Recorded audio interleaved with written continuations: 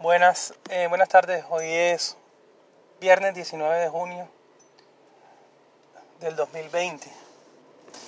Y aquí pues viendo las redes sociales, de verdad que los colombianos somos campeones en muchas cosas. Muchas cosas. Algunos dicen que tenemos mucha inteligencia, otros que tenemos mucha viveza, otros que tenemos dones artísticos, otros que tenemos la famosa malicia indígena, otros que la inteligencia la usamos para la maldad.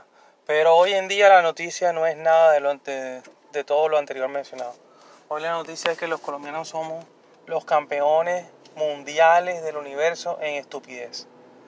Es increíble que en pleno pico de la pandemia, con las UCIs reventadas, estoy refiriendo al caso del área metropolitana de Barranquilla, pero sé que será lo mismo para otras áreas del país. Plena pico de la pandemia, UCI reventadas, alerta naranja, es decir que las alcaldías tienen control sobre las clínicas, sobre las UCI y todo eso.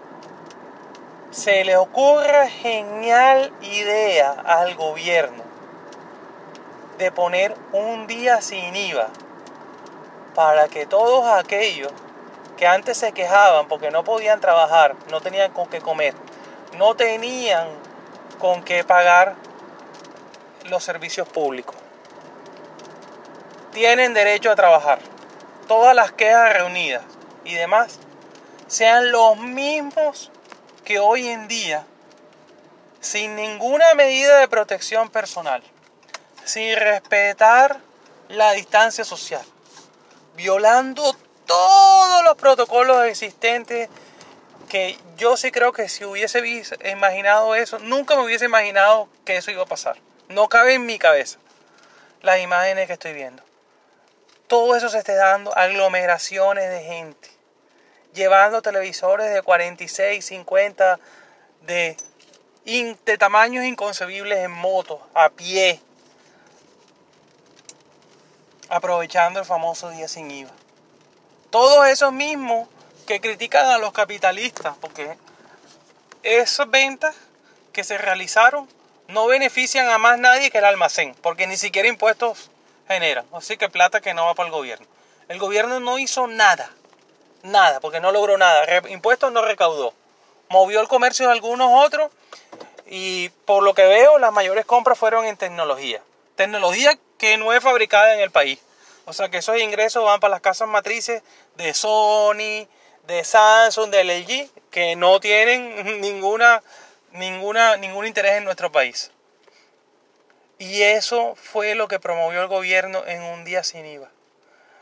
De veras que yo he defendido la gestión de Duque en algunas cosas, pero esta vez sí creo que se le fueron las luces a Duque y todo lo que se le ocurrió. Tan genial idea. Y puede que la idea sea buena. Para estimular el comercio y todo eso. Pero definitivamente este no era el momento de hacerla.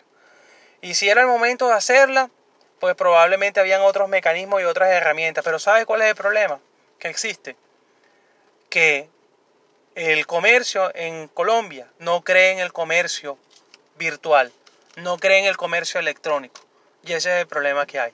Entonces, obviamente, como el único mecanismo que existe para vender electrodomésticos es el comercio físico, o sea, que la gente vaya a los almacenes, a ellos no les importó un comino que tú te enfermes, que tú te contamines, porque finalmente ellos hicieron sus ventas, no les importaron tampoco sus empleados. Esa medida se pudo haber implementado usando el comercio electrónico. Pues que ya que tanta venta estaba generando el día sin IVA, pues los comercios han debido implementar que no le cobrasen el despacho de las mercancías, la entrega, el shipping, como lo quieran llamar, a las residencias de las personas. Pero esto que yo estoy viendo en las imágenes y en los videos, algunos me hablan que en el Buenavista fue súper organizado, bla, bla, bla, pero que solamente en Soledad. Pero es que las imágenes y los videos están alrededor de todo el país. Y no solamente son ya noticias a nivel nacional, sino son noticias a nivel internacional, cuando ya medios como Bloomberg lo denominaron el COVID Friday.